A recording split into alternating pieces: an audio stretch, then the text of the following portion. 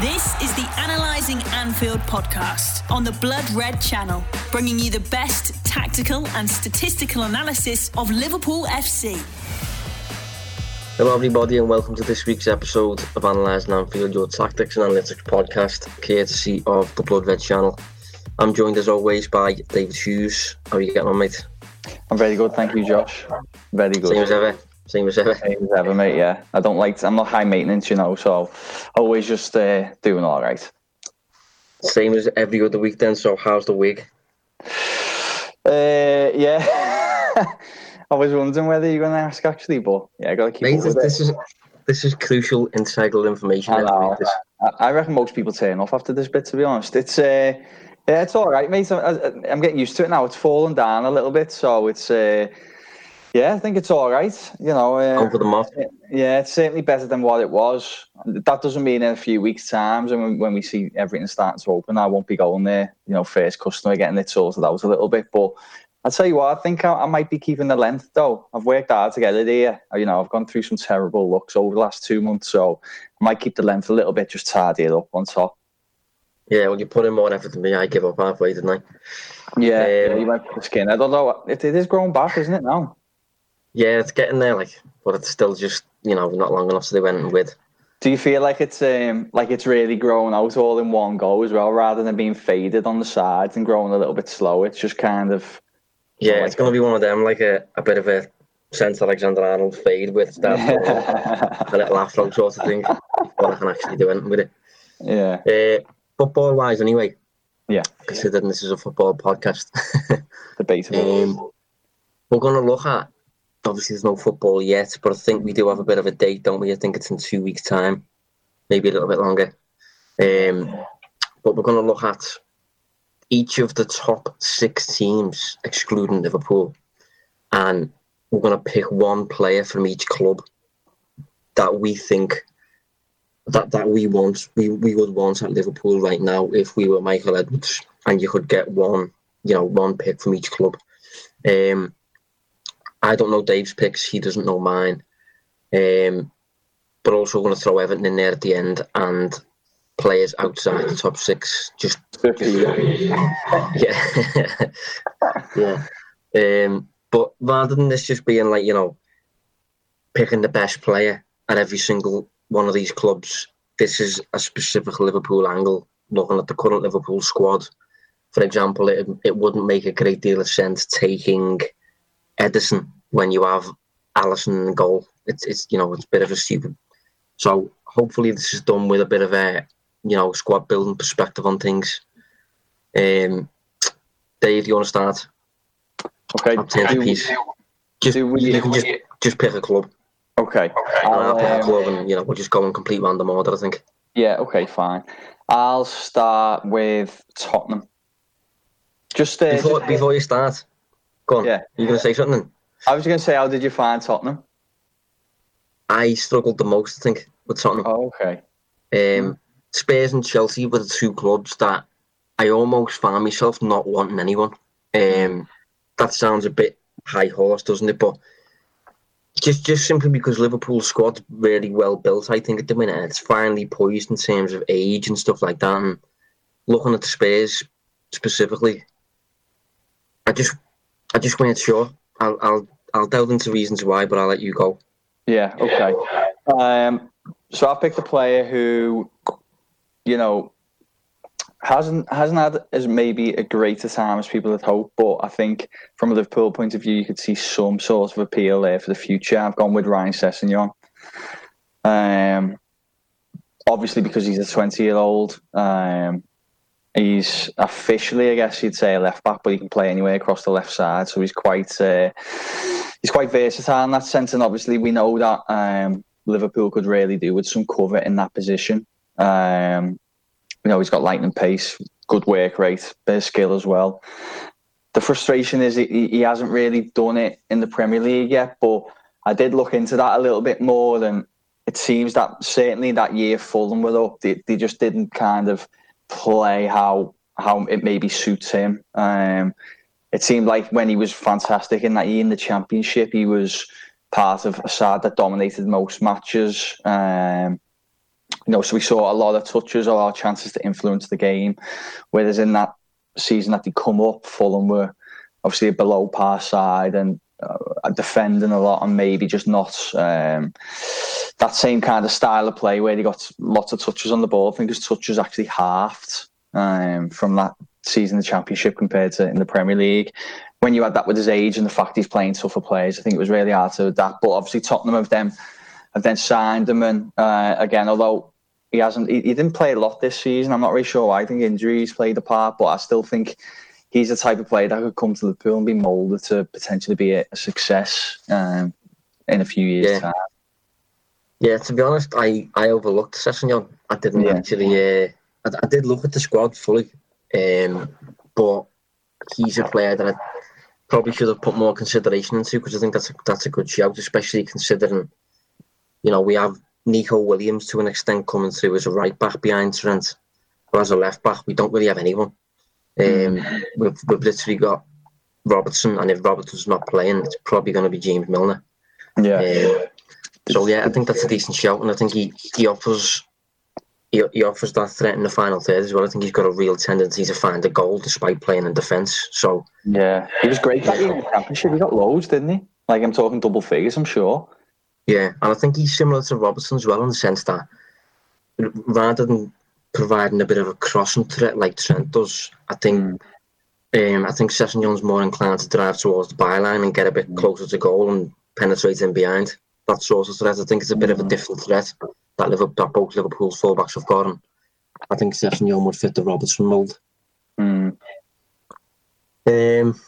So I think the obvious choice was Son Heung-min. But once I had a bit of a deeper think about it, it just didn't work for me. I think he's a real Klopp type player, Liverpool type player. I think he's great, but mainly because he's currently 27. So if he was to come to Liverpool, you'd see Liverpool's front three probably remain as they are, because I think as good as Son is, I don't think he's as good as Mane or Salah. So Son would be kind of the fourth choice, and as our current front three starts to regress with age, Son would also regress with them. So I don't really see, how he'd offer, how it'd make sense really. It'd be different if maybe if he was about 24 and he was going to be able to do what, say for example, what Werner does when he comes, if he comes, whereby like he can come in every now and then, contribute, but his peak should be experienced as Mane drops off. I didn't think, so I opted against Son, and I ended up going for Dele Alli. It seems like he's been around forever, but he's still only 24, which I think is crazy. So I think crucially with Dele Alli, he's got the youth factor on the side, but he's also clearly got an ability to deliver, right now. So he'd be able to be in a title-winning team, for example, while also being able to give you the next 5 years or so.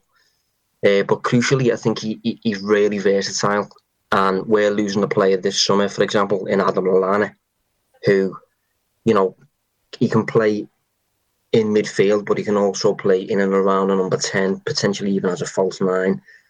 So I think, although there's no real squad place for Dele Alli, because considering Firmino and Minamino get a little bit in his way, I just think he's that kind of like blank slate type player where he can almost play anywhere. And to be honest, his profile reminds me a little bit of Wijnaldum's before he came to Liverpool. He was kind of like a late arriver into the box at Newcastle, wasn't he? And PSV, I think, was his other club as well. Was it PSV? Yeah, I'm sure it was. Yeah, and let me just check. I don't want to be getting laughed out. Carry on anyway. I'll bring it up now while you're chatting. Yeah, I just think it'd be interesting to see how Klopp would use a player like Dele Alli. Yeah, it was. The other one was Feyenoord. I was thinking, I wonder if it was someone else. But yeah, Feyenoord, PSV, and then Newcastle. Yeah. Obviously, he's English. He's homegrown. Really aggressive player. I like the way he's got a bit of a spike to him. 6'2". And his best season so far, Premier League only, 18 goals and 7 assists is his best season, and he's still only 24. That was 3 years ago. But he's coming across to me a little bit as in a similar situation to Oxlade-Chamberlain, in terms of Ox was clearly had a lot of potential under Wenger, but he reached a point where he was kind of stagnating. Yeah, that's the word I'm after. Yeah, he weren't getting better. He weren't really getting worse, but his development just seemed to stop. Ox seemed to recognise that and come to Liverpool. Obviously, Dele Alli won't be doing anything like that. I can't see anything like that happening. But Dele Alli doesn't seem to have progressed in the last year or so, as 18 goals and 7 assists 3 years ago would have suggested. So, yeah, I just think he's the type of player who could certainly be of value if he came to Liverpool, despite Liverpool having a few number 10 types and a few midfielders and stuff like that. I still think he'd be a valuable addition. Yeah, forget Liverpool for a minute. What do you think his kind of best role or position is? I do like him as kind of a number 10 type, or a number 10 type who kind of becomes a second striker with possession, but becomes closer to a number 8 without the ball. I think he's really in that Mourinho mould, to be honest. He's in like the Gerrard mould when Gerrard was used as a 10 by Benitez. He seems to have a real tendency of recognising where the ball's going to drop and stuff like that. So I do still think he's got loads of potential. I still think he can reach the top of the game, but I'm just not sure how his immediate future is going to pan out at Spurs. I agree. I agree with pretty much all that.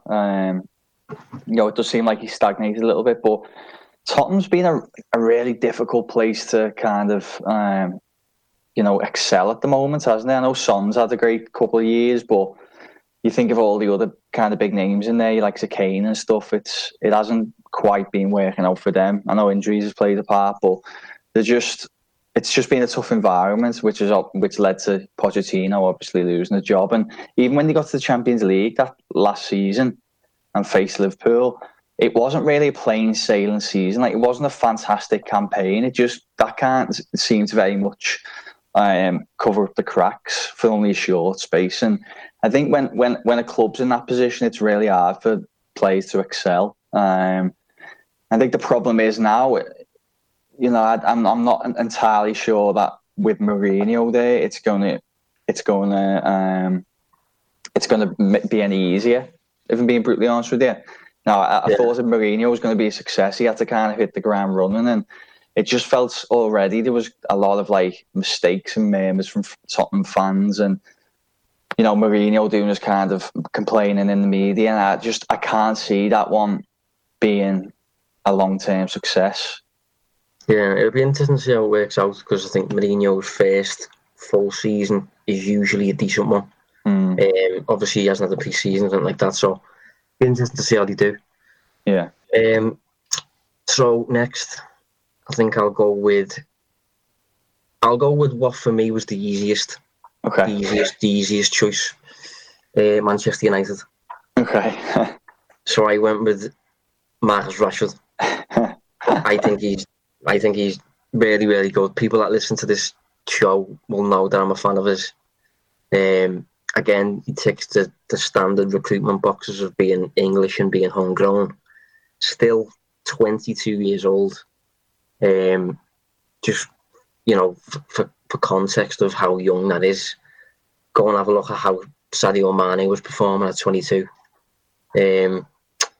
He's in the wide forward mould that, you're playing on the right side of Liverpool, on the left side of Liverpool's front three, for example. Very, very fast. Seems really professional as well, which is something I like about him. You look at his physical development since he first got his debut under, I think it was Louis van Gaal. He's under the radar, turned into quite a monster, I think. Full of muscles and stuff like that, and he's very lean. Great acceleration and stuff like that, and I think he's really aggressive as well without the ball. Quite a keen runner and stuff like that. Wants to run in behind. 10 league goals last season, 14 this season, so he's kind of on that upward trajectory. And for me, he's got every chance to be as good as Mane, if not, I don't want to say it, but if not better. I don't think he will, because of the state of United and because of the leadership above him. Because I think Mane has obviously had Jurgen Klopp for the past 4 years, 5 years or whatever, whereas if Rashford stays under Solskjaer or someone of that calibre, it's not on Klopp's level. So it'll be interesting to see how far Rashford goes, but I think he's a really good player, and I think he'd be ideal for Klopp's Liverpool at the minute. Like. Yeah, unsurprisingly, I went with Rashford myself for a lot of the same reasons. He's just a fantastic player. Did you also think it was the easiest? Or I think there's one other player that I thought was just as easy, but certainly, from a United point of view anyway, and I actually do like the United squad, so it wasn't as if it was just a given, but I just think Rashford is the one player in that team that I think could virtually play anywhere someday, at least. Anyway, he could play for any club in Europe and be a success there. I think he's that good. You've already touched on a lot of things. He's a really accurate shot taker. I think he's 5th in the Premier League this season for shot accuracy, which is fairly impressive when you think that he takes around 3.2 shots per 90. He's fantastic from dead ball situations. I don't know if that was something you touched on then, but it's an underrated skill. He's always a threat when there's free kicks, and his penalty his goal scoring record has been boosted by penalties this year, but at the end of the day, you've still got to dust yourself off and convert them. I think there is something to kind of tilt your hat to that sometimes. But he just seems to have everything. He can play through the middle, obviously play out on the left. He's just a fantastic player, and I think United have been really lucky to not have to spend any money to purchase him. For him to come through the academy is it's gold basically. It's just really fortunate for them, and he's a player that he can build the kind of the side around for many more years to come. And obviously he's a local player as well. I think that always sits well. He's a United fan, and he's just a top player. And as you said as well, importantly, and we've seen a lot of that, especially recently with a lot of the pandemic and other things going on. He seems to be a really professional lad. Despite his age, you never really see him getting in any sort of bother. Any sort of making headlines for all the wrong reasons. He's just a player I really like. Did out of interest, did Pogba cross your mind at all, or? No, what he didn't. He should really. Yeah, he didn't. I was going to say he's a fantastic player. Obviously, I think some people are quick to try and rubbish him when they can, but no, he's a brilliant player. It's just he's had his fitness issues a little bit, and it just always seems to be drama with Pogba as well. And that this isn't necessarily me picking at his character. I think he just hasn't got the best people around him. Obviously Raiola's agent, and he uses the press as almost like a puppet for them, and it always seems to be drama with Pogba, and I think it can overshadow him when he's not doing it on the pitch. For those moments that he might be a little bit quiet or he might be injured, you can't just want him to be the invisible man a little bit, and he never is. And I just don't think Liverpool are the type of club that they want to get him embroidered in all that kind of behaviour and that kind of politics. Yeah. The reason I ask is because I think a lot of people would look at Liverpool's squad, and the general consensus would probably be they don't have any creativity in midfield. So I think if you asked a lot of people this question, rather than saying Rashford, I think they'd probably say either Pogba or Bruno Fernandes. To be honest, I said a few weeks back, I can't remember what episode it was, but I said that if we hadn't signed Naby Keita, I actually think we would have been really interested in Bruno as that type of midfielder for us, the kind of alternative option who, rather than playing safe, is likely to take all kinds of risks on the ball and be really daring in possession. But obviously we got Naby Keita instead. I think Bruno was, if Rashford wasn't in there, Bruno probably would have been my shout. And Pogba, again, he's another player who I would have liked to have seen under Klopp, just to see what Klopp could do with him, whether Klopp could tap into the mental aspects of why he's maybe not particularly motivated to play for Man United anymore, or that sort of thing. Because when Klopp was entered, he does seem really, really influential. If you look at France in the World Cup, for example, I know everyone always goes back to that, don't they? But he's the type of player that can have a huge impact, providing he's committed to the cause. And Klopp's always been really good at getting players to feel that. But yeah, I think I'm sticking with Rashford. Yeah, same. Okay, we'll move on to. I'll tell you what we'll do Arsenal, which I'm sure will prick the ears of our producer. I don't know if this is a controversial shout by me, but I'm going to try and make the case for them. I've gone for Martinelli. Have you? I'll tell you what. I'll fill in the blanks then, and then I'll let you take over. But I just think he's a really, really exciting player. He's only, I'm pretty sure he's still only 18, but he's already kind of illustrated him as a really versatile forward. Plays, kind of different positions from on the flanks through the middle. I think, am I right in saying through the middle a little bit more since Arteta's come in? But yeah, he's very dangerous in and around the box. He actually played really well against Liverpool at Anfield in the cup game, which I'm sure people will remember.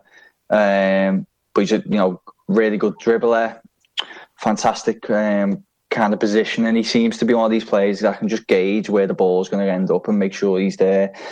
He doesn't seem to need a ton of touches in the box as well. He seems to get shots off quite quick, so he kind of has those, I guess you'd say, like poacher instincts. But beyond all that, beyond his abilities on the ball and his attacking capabilities, I think he works really hard.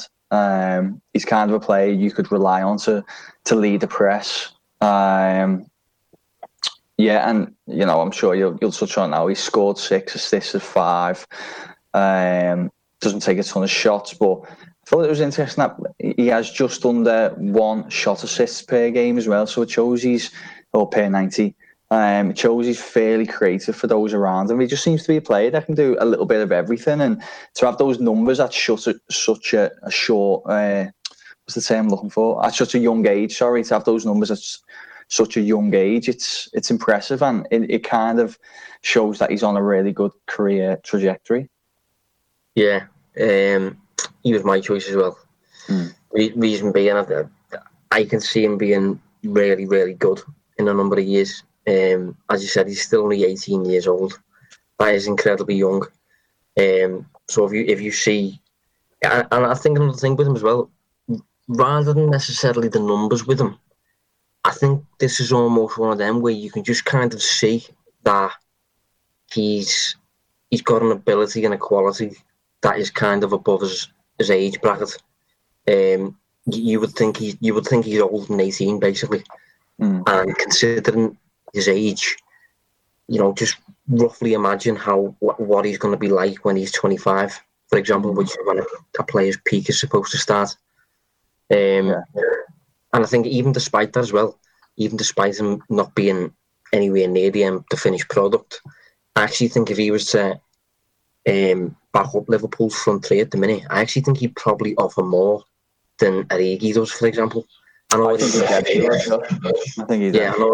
Origi's famous for scoring big goals and providing big moments, but generally when Origi doesn't score, he contributes really, really little.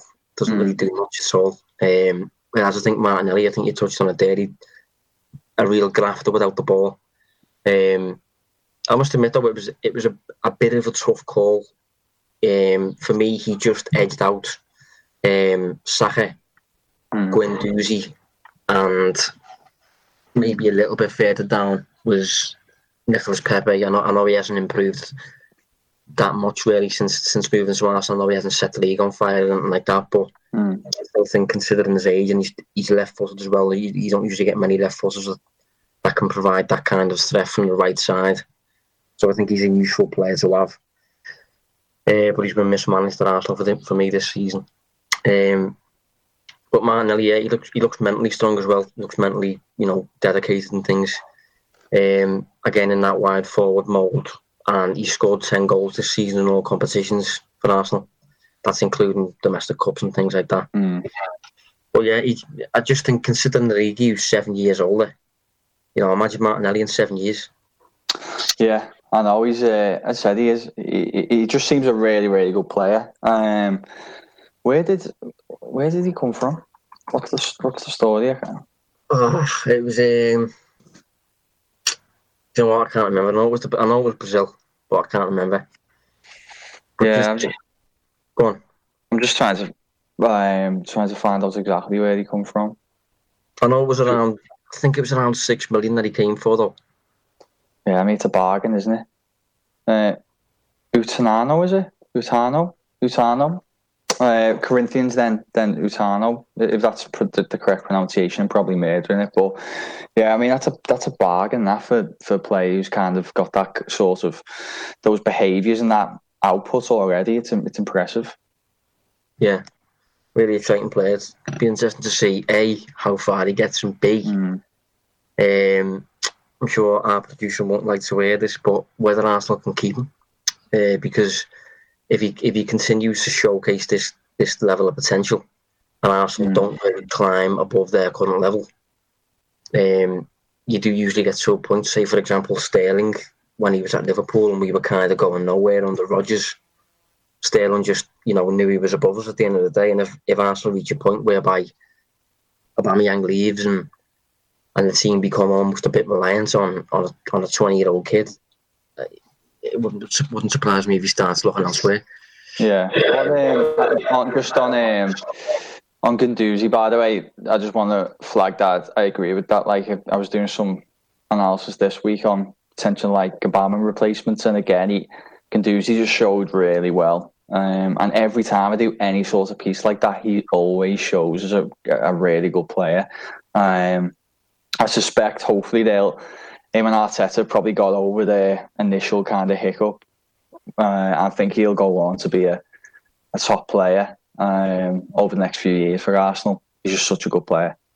Yeah, well, that's the only thing that you do read about him, that he's a little bit spiky on the personality side. But I don't know if you can harness that. It's not really that much of a bad trait, really. No, I agree. Yeah. Anfield on the Blood Red Channel. So we'll move on then to we'll do Manchester City. Okay. So I went a little bit outside the box, I suppose you could say, simply by opting against Kevin De Bruyne. So I went for Leroy Sané.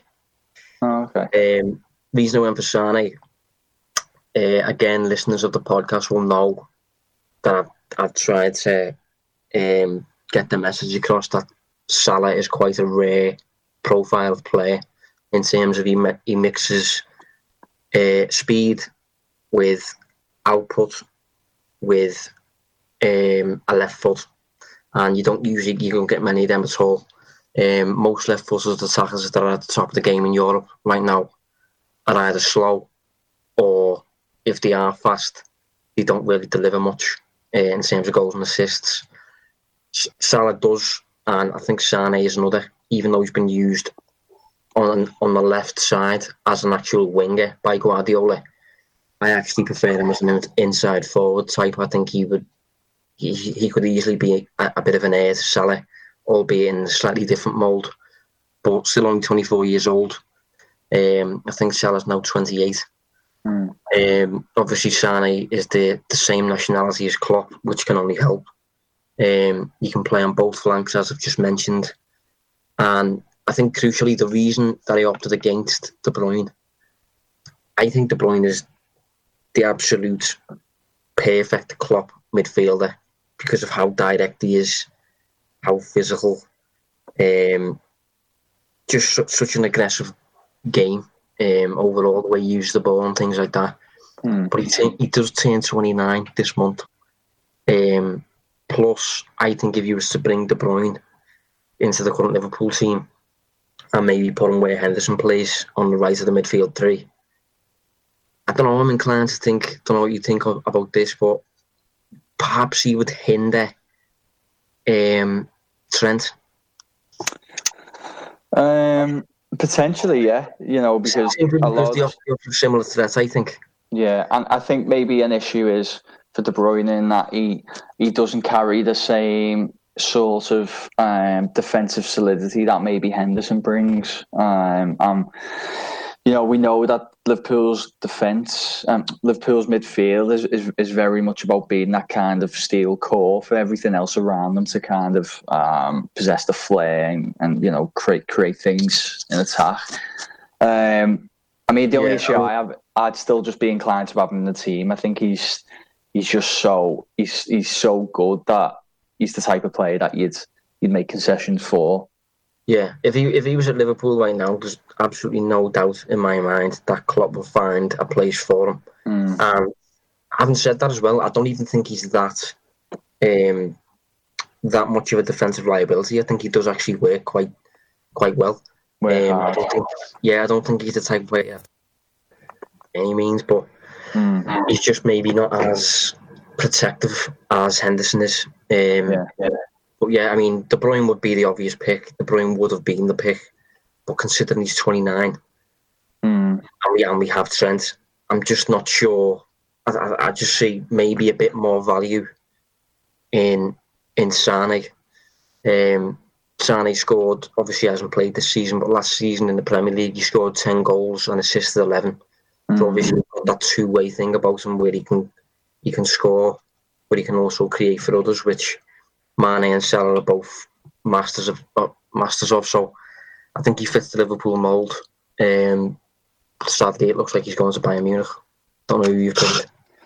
Yeah, that'll be a shame to see him go there because he's a good player to have in the Premier League. But Premier League on Man City's loss is definitely Bayern Munich's gain, I should say.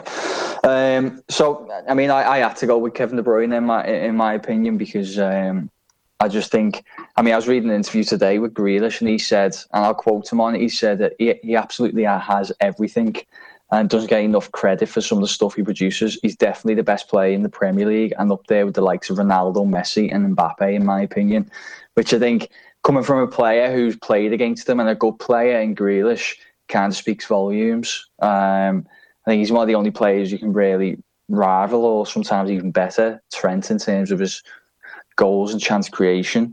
One player I do want to touch on though, rather than going on about De Bruyne, and this is maybe not necessarily just from a Liverpool point of view, but I do wonder what a player like Jesus could do at Liverpool because I was talking about him today. I was kind of just having a look at his numbers and he, for me, is a really good player who's obviously having to play second fiddle at the moment at City until Aguero goes. And he seems to have a bit of everything. The only thing he's lacking is real elite finishing, which is obviously a big thing for a striker. But in terms of his kind of all-round play, he's a good player. And he, off the ball, is as hard worker as anybody out there. Certainly as a forward. He's up there with like a Firmino for me. Yeah, he is. And I think for some reason there's this weird narrative out there that he's not good enough to just slot right in as soon as Aguero leaves. For me, he is. For me, it's not much of a decision really. I think people look at it and they say, he's not as good as Aguero. City needs someone who's better than that. So they might have to go and recruit someone else. But for me, how old is he? How old 23. He's 23. For me, he is comfortably the Aguero replacement. And I think if Aguero comes out and Jesus comes in, you don't get exactly the same game. But I don't think it's something to worry about whereby you look into the transfer market for the solution. No, I think it is the issue here. I can spell it out here because I agree with that, and I think the only thing he needs to somehow work on is his finishing because combined this season and the last, his XG is 0.39. 0.93 per 90 XG. Post-shot XG is 0.81 per 90, but goals are 0.65 per 90. So it just feels like there's a little bit of bad finishing and a little bit of bad luck in there. That's kind of the difference between those two. And if he can just get those numbers a little bit closer, I mean, I think then he's got everything. And, you know, as you say, he's only 23. That could happen in the next year or two where he just becomes a little bit more clinical. Yeah. I think this as well, I'll try and, for those listening on YouTube, or watching on YouTube, I should say, I'll share this now just to capture what I think on it. It's to do with, you know, where Aguero finishes compared to Jesus. So there, you see that? Yeah, it's okay. That is Aguero's shots over the course, well, since 2014. If we look at goals only, as you can see, there's a decent amount there outside the box. They obviously get you off your seat and all stuff like that. Compared to Jesus over the same period, well, not over the same period because I think he arrived after that. But if you look at Jesus' goals only, he's yet to actually score outside the box in the Premier League. And I think that is another thing that can impact kind of the narrative, I suppose, around a player and whether he's as good as the man he's supposed to be replacing and all that sort of stuff. So, yeah, I think Jesus is a decent shout. And if City don't sign a replacement forward, and he just let Jesus take the reins, I don't think they'd suffer much. Would you put him in the Liverpool card if Firmino's role, if Firmino left, retired, whatever? I wouldn't. It seems a bit extreme, but you know what? Just if he wasn't there, do you think you could drop him in there and he could do the same job or a job? A job, yes, not the same job. Because Firmino's got a natural tendency to like with into midfield basically, and kind of provide like a glue in the final third. That's how I kind of describe it. I think Jesus is a bit more on the poaching side, less inclined to create space for others and drop into midfield, but maybe more inclined than Firmino is to put the ball in the back of the net. So I think it would alter the dynamic at Liverpool a little bit. But without the ball, I wouldn't have any issues now in terms of like his defensive work rate and stuff like that. Nice. So, who's next? I think it's you, isn't it? Yeah, I think we've got one left of the top six, and yeah, again, not really surprised this one because I've spoke about him before on the show. But I've gone with from Chelsea. I've gone with Kovacic. Just because, you know, there was a temptation to go for Kante there, just because I think he's arguably one of the best midfielders in the world, and we've now discovered that he's probably the best number 6, but he can also kind of do a job at number 8 as well and still be a really good player. But I just think he's 29 now. Kovacic has just turned 26, so he's still got a lot of years at kind of the top level, and he's just a really good player. I kind of said he'd be a good replacement in the replacement show we did a few weeks ago for Wijnaldum. I think you could put him in that position and he'd do a really good job there.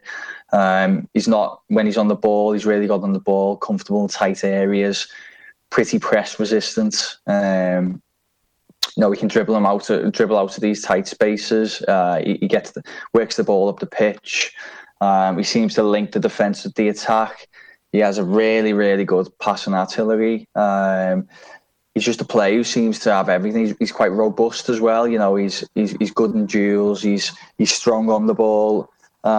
He's just a player that seems to have a lot for me. I know he doesn't do much in terms of goals or assists, but I'm not necessarily sure that's what we should be judging him on. And maybe that'll come a little bit more next season. But I think as a player and all-round midfielder, maybe one suited to Liverpool, then I think he ticks the boxes. Yeah, I was really close to picking Kovacic.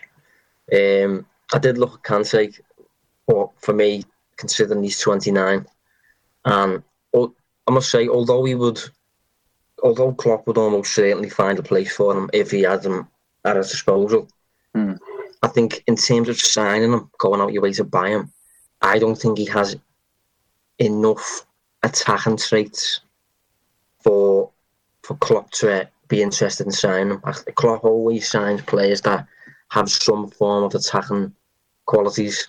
I think Kante is really largely defensive. And Kovacic, I did think about it, as I said, but I looked at Liverpool's midfield options and just thought that we maybe had enough. And I think Curtis Jones, they want a space kept for Curtis Jones, I think. And I think Curtis Jones is inclined to play maybe on the left of a midfield three, which is where Wijnaldum plays and where Kovacic would play. So I've just ended up leaning slightly towards Callum Hudson-Odoi. But to be honest, looking at the Chelsea squad, it was similar to Spurs in terms of there wasn't anyone really that I was desperate to move. Reece James crossed my mind as well. Yeah. But we've got Trent, so... Yeah, and because of Trent's age, it's just a position you don't really feel like you need to fill. And as you said, you've got Nico Williams, who's kind of on the cusp of being a reserve right back anyway, who looks half decent, so it just seems pointless, really. Yeah, I think in Hudson-Odoi, he would just again meet that need that Liverpool have had for a while of signing a fourth choice attacker, but one who's not on a completely different level to Salah and Mane on the flanks. I think Callum Hudson-Odoi, he's not on their level yet, but he's got a lot of potential, still only 19 years old. Josh, just quickly, just on the right, it is relevant to the subject. Who would you consider as backups to Salah as a right-sided attacker? In terms of the transfer markets, who could be signed? No, sorry, just in the squad now. I think Shaqiri's that player, even though he's not unlike him at all. Yeah. I think I'm right in saying Shaqiri's left-footed. I'm not sure about that one. But if he's not left-footed, his position is on the right. Maybe he's been traditionally used as a winger. I'll double-check that now. Just while you're doing that, I'll just share this quickly. Because the Liverpool Echo were doing like a squad depth thing, and he just asked us to pull one together on Liverpool. And it looks pretty bare on that right side. Let me just bring it up. Admittedly, Shaqiri's more as a midfielder. 2 seconds. Shaqiri is left-footed, by the way. Hold on a sec. But yeah, he just doesn't provide the same dynamic that Salah does in terms of the threat in behind and the goal threat sort of thing. Can you see that okay? Yeah, I see that. Yeah, so look, if you got Salah, and then there isn't really a lot there, is there? They've got Ojo on there, but obviously we know that in the case Wilson, who's been at Bournemouth, and it's a bit bare, isn't it? Yeah, but that's I suppose that ties in with sort of what I've been mentioning in terms of Salah being quite a rare profile. You'll generally find a lot of wide forwards who want to use the right foot, but the ones that use the left, there's honestly not many, and the ones that you do find, they're not really performing at an elite standard yet, and they maybe don't show enough potential to reach that elite standard either. So when you come across them, they're almost, well, they're not unicorns, but they are quite rare. Yeah, it certainly has a value to them, doesn't it? That's probably what you could say. It certainly has a value there. Yeah, it's definitely. Well, that's one of the perks why we might be able to, add on to the value of Harry Wilson. I must say though, last week I had a little look at the YouTube comments last week, and one or two, I think it was the top comments or something, disagreed with us regarding our summary of Wilson. Have you got any response? I mean, I stood by it at the time, but I mean, I'll check out the comments, and maybe if it's something I agree with, I'll address on the next show. But I think the comment was along the lines of he does have enough quality to perform for Liverpool. Was there any? That was the crux of it. So, but what was the much justification as to why? I'm not sure, to be honest. I can't remember.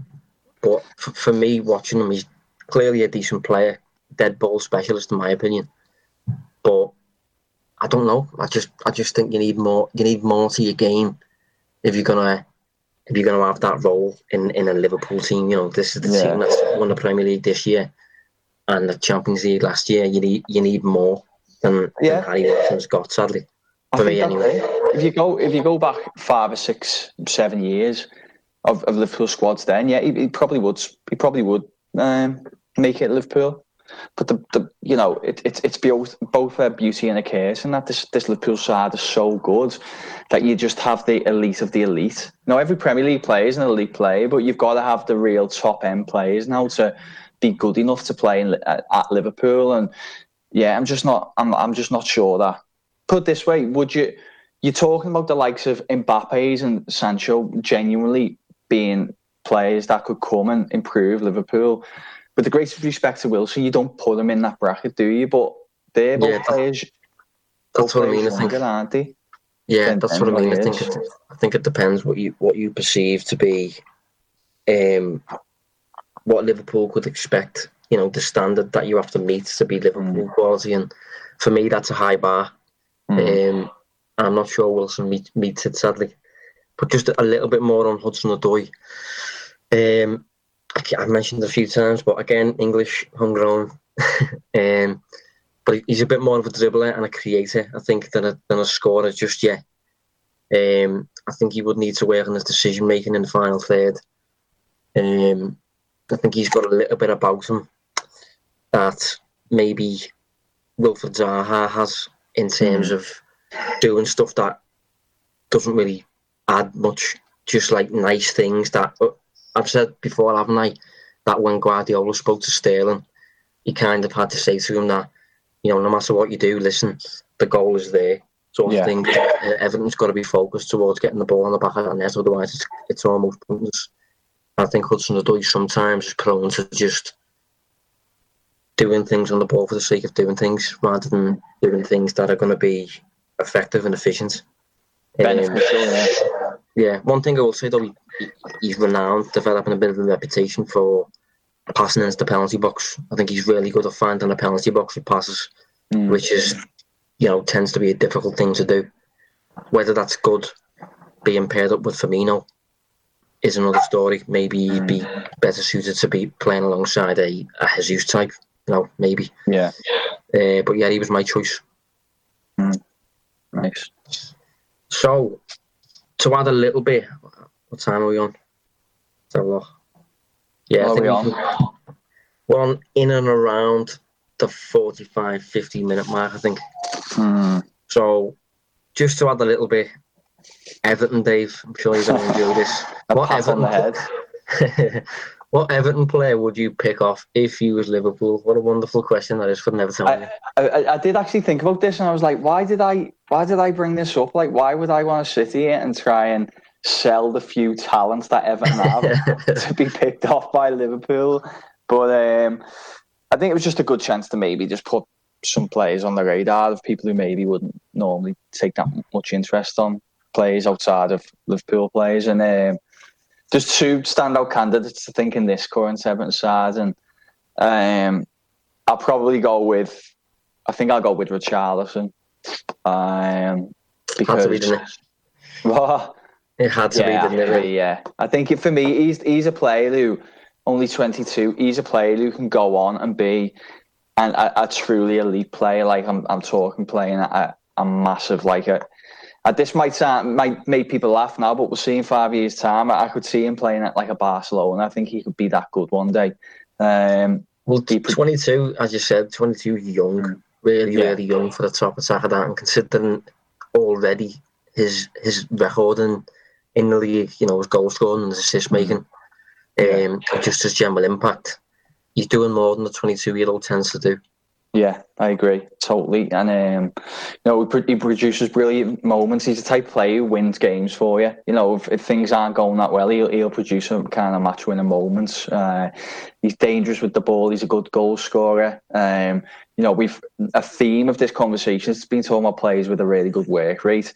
Second to none is extreme, but there's few in the league who work as hard as him off the ball. And traditionally you think of Brazilian players as, take Firmino out because we know what he's like, but you think of these players who may be a little bit more about, flair and attacking intent and maybe not doing other things without the ball, but he works really hard when he could probably get a buy if he really wanted to in this Everton side, where he offers that much in attack. He might give him a pass a little bit, but he doesn't. He still pulls his weight. I think, if one downside is he's prone to go down quite easily, which is frustrating, but in terms of a character, I hate that myself. Like, yeah, it's annoying. Nobody wants to see it. But in terms of a character off the pitch and his kind of behaviours, he seems like a nice person as well. And I think he's just an all-round good player. Probably another player I would have put in the mix if it wasn't Richarlison was Luca Digne. I think he's a top left back as well. He's probably one of the best outside the top six. Yeah. I think one thing I like about Richarlison is he doesn't really seem to have very many weaknesses at all. He seems to be quite complete for a forward. Yeah. Really, really good in the air as well for a wide forward. Wide forwards don't tend to be, aerial threats, but he's really dominant aerially. I think he's only about 5'10", but you don't see many, do you, scoring ahead at Anfield, which is obviously what he did this season. Yeah, I don't think he's the tallest. I think he's about 5'10", but just his leap or whatever it is, his technique, he's really, really good aerially. 5'10" he is, yeah. Yeah, I think Lucas Digne, another good shout. I think he'd provide closer to a threat of Trent though than Robertson in terms of the crossing stuff from deep rather than, the running up and down the flank all day. Yeah, he's not someone that you give the ball and say, run on a side, but he's the type of player who you can kind of, you've already said, you put him in that Trent area to swing balls into the box, and when you've got aerial threats like Richarlison or Calvert-Lewin, then it can be a decent form of attack. Yeah. So to round off, just players outside the top six and Everton, obviously. I've got two down that I like. Go on. And that I think are relatively suited to Liverpool's game.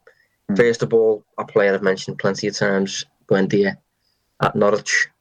I'm not even going to elaborate on it because people listening to the show will know why. I've talked about him plenty of times. But if you're into your data, you will know that he's a real output player. Delivers beneath the surface and stuff like that. But another player that I like is Ismail Sarr at Watford. He seems to know Sadio Mane, I think, but he seems to have a real engine, lots of stamina and a really high physical capacity despite being a forward. Quite tall, caused Liverpool all kinds of problems when we played them. Obviously, we lost 3-0. I don't think he can speak the language yet either, and he's only 22, so just thinking to myself, once he gets more accustomed to the country, can speak the language, he could reach a really good level as well. Yeah, I actually can't the one player I wanted to flag, you already flagged there, Sarr. I think he's just going to be a really good player, and he's definitely one to watch who a lot of people maybe might overlook him, who only take a casual interest in the game, and they might think about that City they had at Anfield and think he isn't up to much, but no, he's a really good player. And well, actually, he played quite well, didn't he? Or did he? No, did he play in the 3-0 defeat? Yeah, I'm pretty sure he scored. Yeah. I remember. Go on. I was going to say, I remember a through pass from Troy Deeney after a throw-in. Yeah. And the reason it came off is because the player running in behind onto the through pass was Sarr. So I think he scored at least once. Because I'm convinced Deeney meant that, by the way. I think they've been working on that. I think we've talked about this on the pod. Yeah, we did. What threw me off, actually, was I remember in the build-up when we were recording this show, we were under the impression for that game that Sarr wasn't going to play. We did. We were. Yeah, he actually scored twice. Yeah. That's what threw me off there, actually. Yeah, because he wasn't meant to play, but obviously he did, and he was brilliant. Well, there we go. Then that kind of reaffirms it. But I think he's a really good player, and he's someone that I think people should be keeping an eye on. Yeah. We'll round up there then, I think. So I think maybe we will have one more week of, I suppose, random topics before we get back to football. I've got one or two thoughts on what the episode could be, but if anyone wants us to fit one last thing in before we get back to the weekly routine, give us a shout. And thanks for sticking with us through the downtime, I suppose. Hopefully we've been able to provide some context on not only football but also hair. So yeah, anyway, thanks one for joining us, Dave. Cheers, mate. Cheers, everyone. And we will be back next week. Cheers. You've been listening to the Analysing Anfield podcast on the Blood Red channel.